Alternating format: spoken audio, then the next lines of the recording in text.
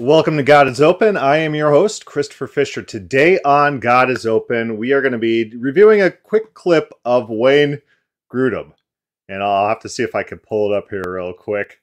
But it's interesting. I remember I made a podcast in which I was reading from his book and kind of using a mocking voice when I'd read his texts.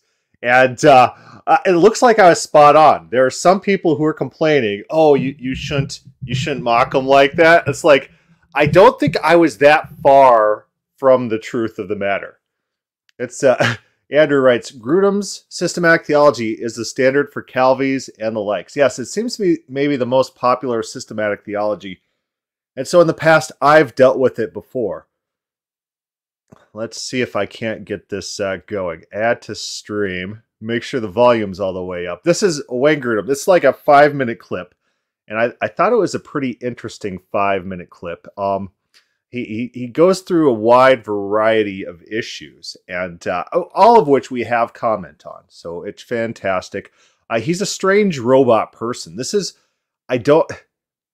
he seems to be what an alien would... Like if an alien came to Earth and tried to trick human beings that it was an actual human being, this is probably how that alien would act and behave. And so he seems like a fake human, like someone who's not actually human, like a robot man. So let's watch this. It says, how do you understand and critique open theism?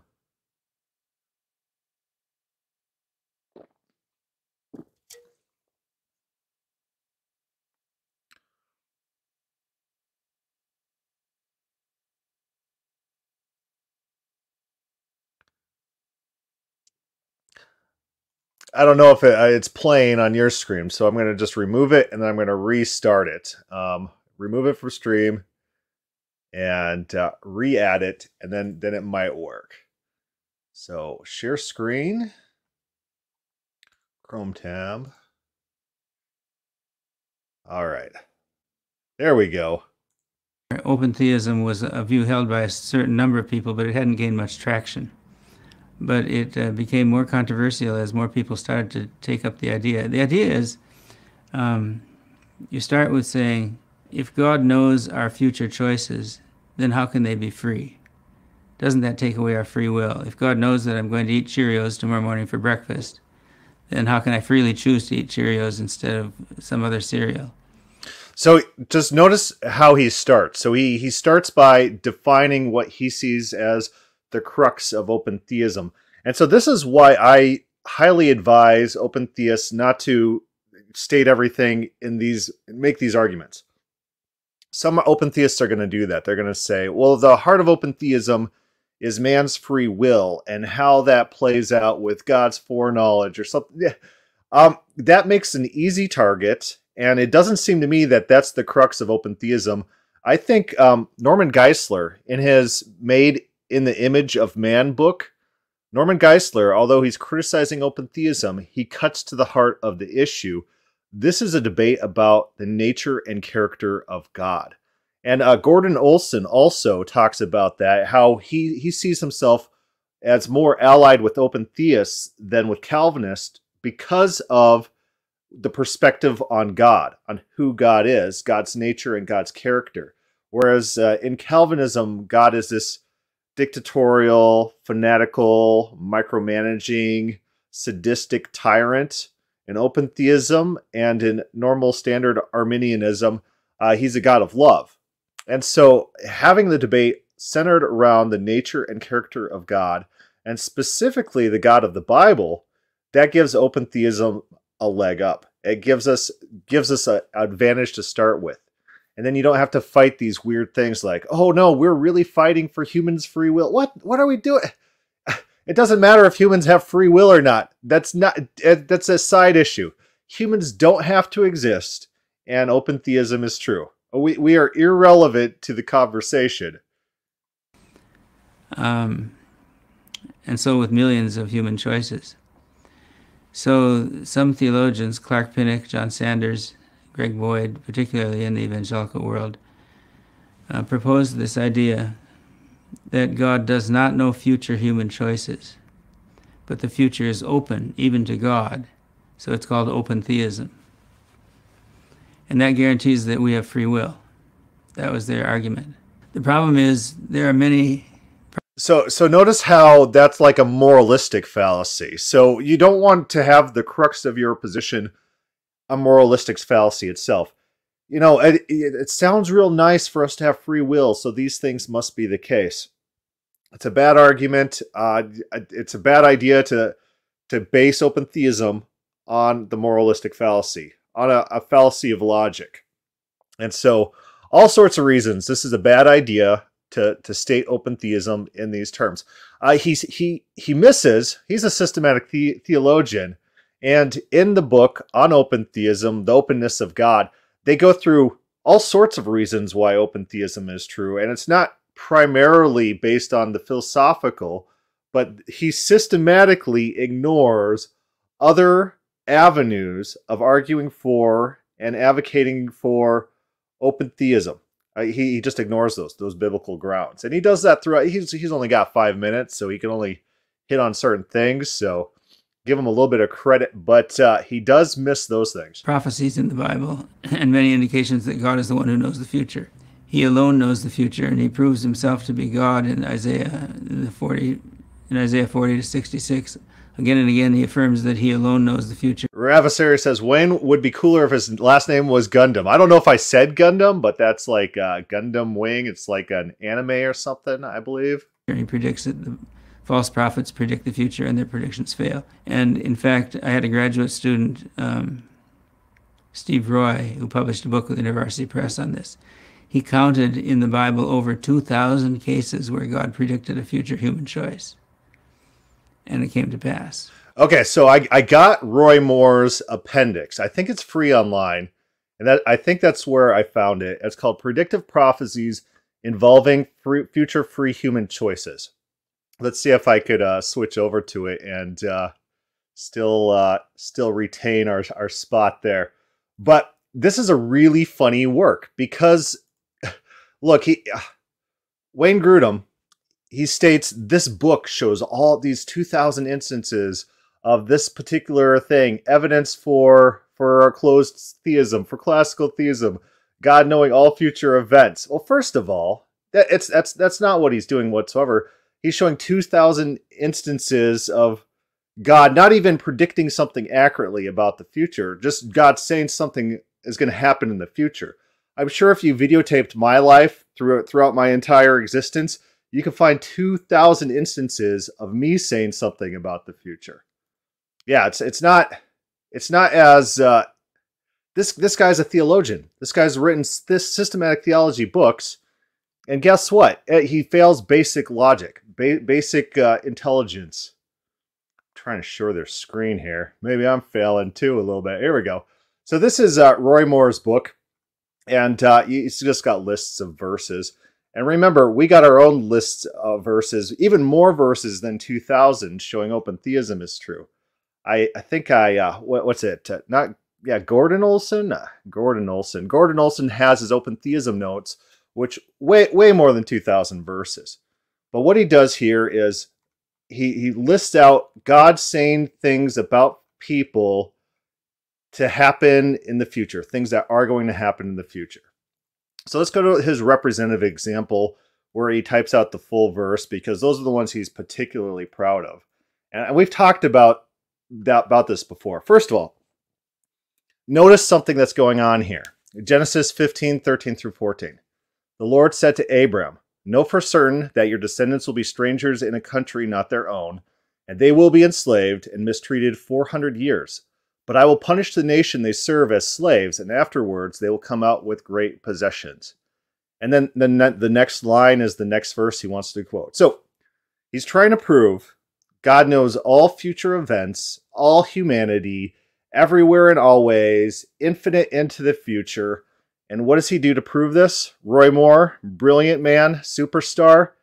He writes times where God says something is going to happen in the future. Well, what are you missing there? You're missing where it comes actually true. Where's the fulfillment of this, that we know this actually came true as described?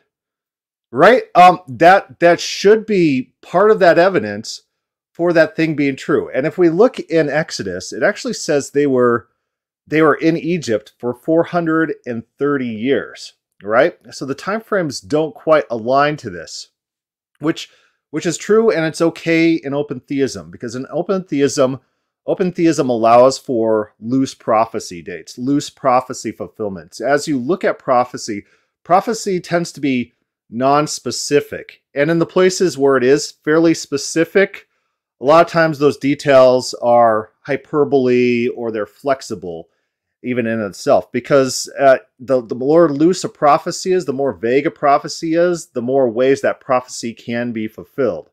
And yeah, I would say Genesis 15, 13 through 14 is a fulfilled prophecy. I also think is written after the fact, and they're just using rounding and estimation.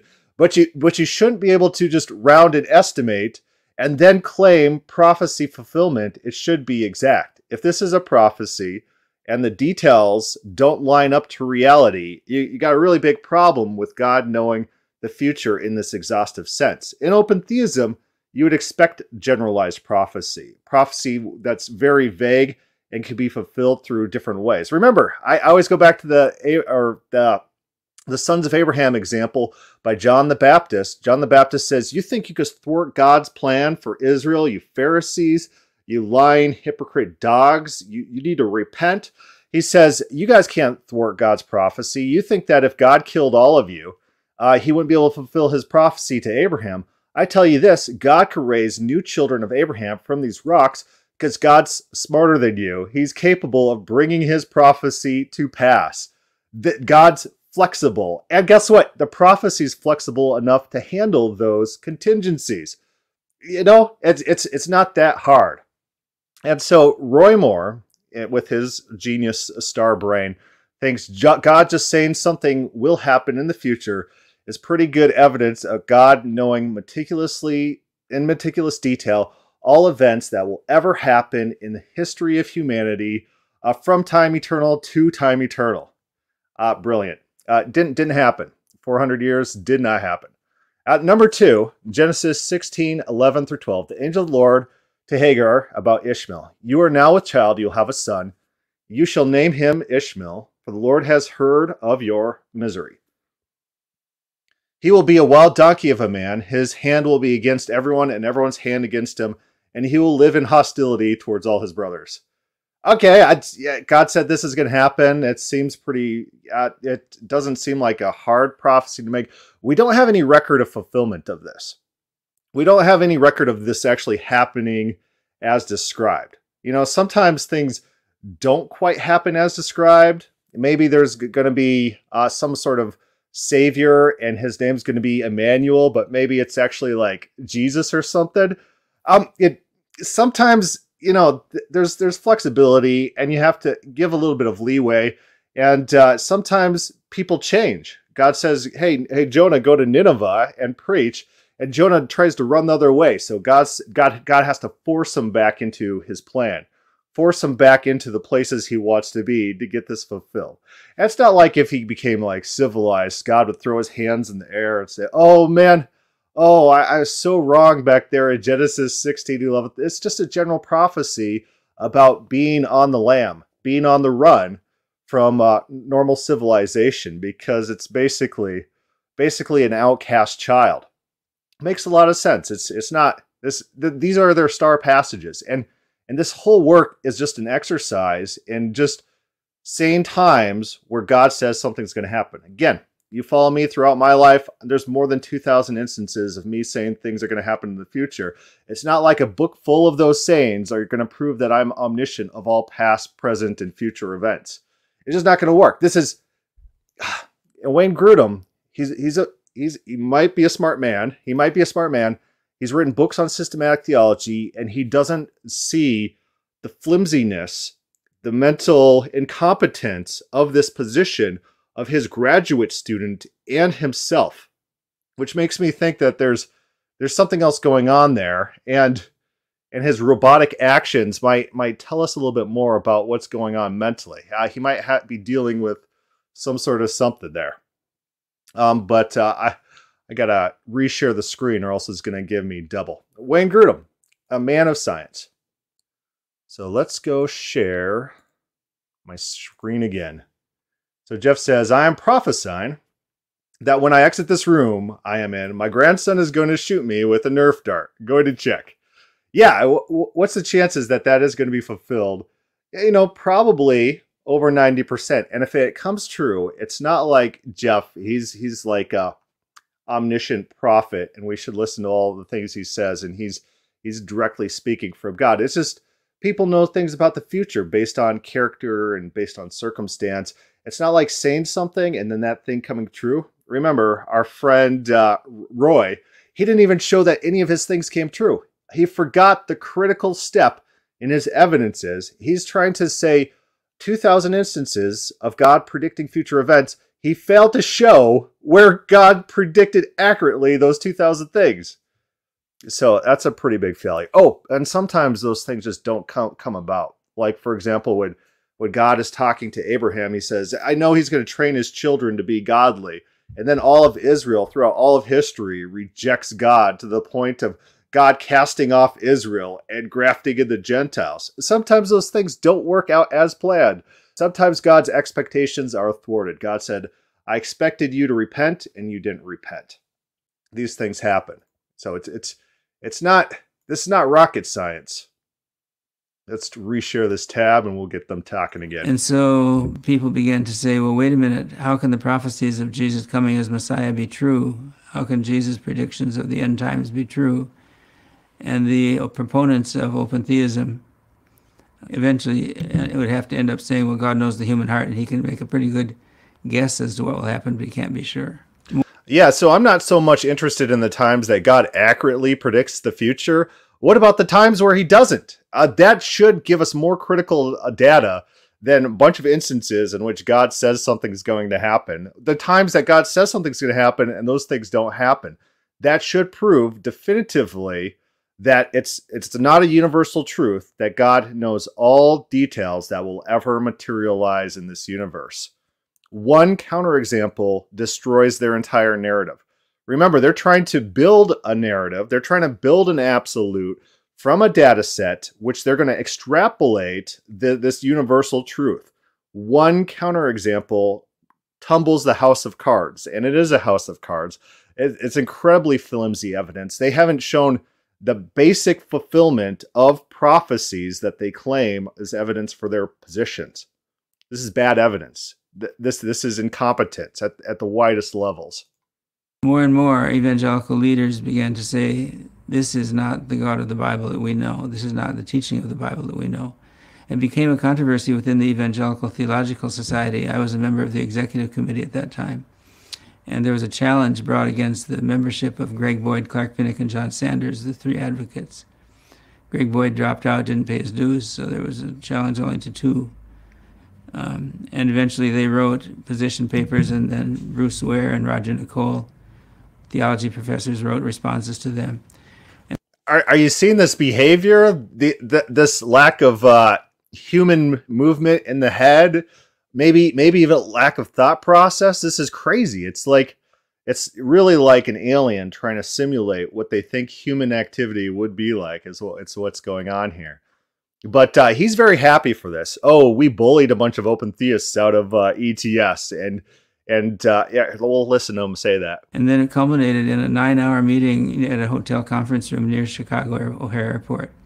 We went to this hotel room for 9 hours. Yeah, well, we went to talk about open theism for 9 hours in a shady hotel room to kick them out. Where Sanders and Pinnock came and met with us, and we talked with them, and in the end they said they thought that the whole procedure had been very fair. But we recommended, as an executive committee, we recommended that their teaching was contrary to Scripture, and that they should be excluded from membership, particularly Sanders. I can't remember now what we recommended about Pinnock, but it was by a lesser margin. They eventually were. I think he's posing for one of those old-timey pictures where you have to stay really, really still and not move because the exposure is so long. I think that's what's going on here. I think the picture would probably be pretty sharp. Not excluded from membership. There needed to be a 67% vote of the society at a business meeting, and the vote was 62%, 62 or 63 to exclude them. And so they retained their membership, but in a way the Lord used it, because put yourself in their position, 62% of the population of the society doesn't want you. God couldn't get 100%, but he got 60%, and so that's what God wanted to do, the 60%. No, don't worry about that 40%.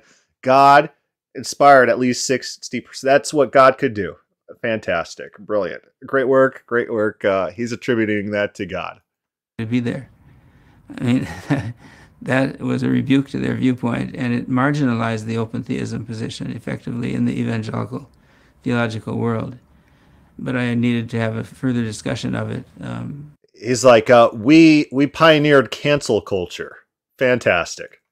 Because some people still hold to it, but I don't think it's faithfully representing the God of the Bible. And if God doesn't know the future, how can he guide us wisely? How can we trust him to give us? It doesn't represent the Bible, even though I haven't dealt with any open theist biblical arguments. And guess what? I got my appeal to emotions right now. If God didn't know the future, how could we even trust him? You only trust your wife if your wife knows the future. You only trust your kids if your kids know the future. If your friends aren't omniscient, God, they're incompetent. There's no reason to trust them. It's good guidance, because he might be surprised by events turning out differently from what he wants. And that isn't the way the Bible pictures God. What about the question of free will? Chat Norris says, what do you think of Dr. Ord? Dr. Ord is a pretty nice guy, and he's great to hang out with and talk to, and he's very charismatic. He understands his philosophy very well. He's a very thoughtful individual, and so he appeals to a type of crowd who's not going to be normally appealed to on a biblical level. You're not going to convert his converts by saying, oh, the Bible says this, and we need to trust and care about the Bible. No, his converts come from kind of the leftist social spectrum. So he could have his flock and his followers. That's all good. And over on the right side of the spectrum, the biblical fundamentalist side, we could have ours. And I don't think there's going to be much chance to cross-convert. And so Ord's good in what he does and his teachings. A very thoughtful individual. And his new book actually probably has the best biblical overview on the definition and usage of love within the Bible, just in layman's terms. And so it's useful just for that. We had a whole podcast going over that. So Ord is very useful and very good for the open theistic movement. He's a good asset. And he's a uniter. He's not a divider. Free will, human free choice. I resolve it by saying that we have a freedom of inclination. That is, we choose what we most want to do and we do it. Now, I think God behind the scenes ordains in advance what history will be and what actions we will take. But we aren't aware of what that is in our life, and he doesn't violate our will, but somehow enables us to choose what we most. David has the oil can reference to a classic Wizard of Oz movie. But yeah, all which is happening is his mouth is moving. His body is not in tune. So a lot of times if someone's body is not singing with the things that they're saying, you got to wonder if they actually believe the things that they're saying. If their body's not in tune, you don't get body confirmation in agreement. Sometimes you get negative confirmation. So someone will be saying something to you about how they want to do things with you, but if they're shaking their head no, that's a body misalignment. Their body's telling you something different than their mouth is. And so this guy, he's got like no body movement. His body's not singing. And it seems like he's just in a state of regurgitation. He's like, I got a list of talking points. I'm going to hit all those talking points. As long as I say them, things are going to turn out okay. And he's given them no thought process. There's no critical thinking about Roy's proof text. There's no critical thinking about the open theistic case for God of the Bible. There's no case for that. He's a classical theist. He has his talking points. He regurgitates his talking points. There's not critical thinking going on. Regurgitating talking points is not critical thinking. You have to be able to sit down and dissect why it is you believe what you believe, if those beliefs are biblically derived or not. And often when I'm dealing with these people, I'll say, you don't sound like a Christian. This is not the God of the Bible. You hate the God of the Bible because you've already said that if open theism was true, you'd not be a Christian and you wouldn't worship God. You hate the God of the Bible. Platonism's for you. Platonism's right there. You could be a Platonist and we'll all be happy. You could stop pretending now. This is not the God of the Bible. This is not Yahweh, the God of possibilities, the God of potentiality, the God of relationships that we find in the Bible. It's just not there. But Wayne Grudem's not a Calvinist. I know I've called him a Calvinist in the past, and by that I meant classical theist. He is a classical theist, but he holds to a fairly Armenian standard, non-Calvinist view of, we'll hear him say it, how God's future foreknowledge works with our free choice. What do? You have to appeal to mystery because it breaks down internally. It breaks down logically. It doesn't make any sense. Most want to do, but that fits in with his plan for what we were going to do. And I don't think anybody in the history of the world has ever fit those together completely and explained it fully. Nor do I think we will in this life or maybe ever. That's where you hear that. And explained it fully. Choose what we most want to do, but that fits in with his plan for what we were going to do. And I don't think anybody in the history of the world has ever fit those together completely and explained it fully. Nor do I think we will in this life or maybe ever. Yeah, this is a very big mystery that we'll never be able to explain. I got a slight smile, a smirk, because appealing to mystery makes me seem so esoteric. I'm a shaman. I'm very religious because I appeal to mystery for the things that I don't understand, but which are nevertheless true. Brilliant mystery. I might have to actually steal that sometime. Mystery. But that's Wayne Grudem, and I have mocked him in the past, and I am reconsidering because I was criticized for mocking him, and I felt bad. But I don't feel too bad anymore. He seems like not a good individual, not a good human being. He doesn't seem like a thoughtful and intelligent person who's really digested the issues. He seems like just a mouthpiece for regurgitation of what he's taught. You know, a lot of times it happened to me in my my college honors course on epistemology and philosophy, where the professors don't want anyone to do anything but regurgitate word for word the things that the professors say. Because if you variate or go off course or try something innovative and something new, their red flags go up and they're like, you can't do that because basically all truths have been discovered, and our job is just to regurgitate all the things that we've learned thus far. So no straying off course. If you make an argument that's not actually in the textbook, we're going to dock your grades and give you a bad grade. And the way you get a good grade in that class is you just like copy down like the arguments word for word from the textbook is what you had to do. These people are not intelligent people. They're regurgitating. They're intelligent enough to be trained the talking points, to understand the surface overview of what's going on with these arguments. But any deviation throws them for the loop. They can't process it. This is who we're dealing with. This is who we deal with in university. And so when people try to glorify and put on the pedestal universities and university professors, these people are not as smart as people give them credit for. They're just normal people, and they have prerogatives like everyone. They have biases. They have I don't think this guy's a humble guy. They got egos that they like to satisfy. They have monetary incentives for the things that they do and say. Wayne Grudem, very famous. He's made a lot of money off of his theology. He's got a lot of incentives to believe the things he does.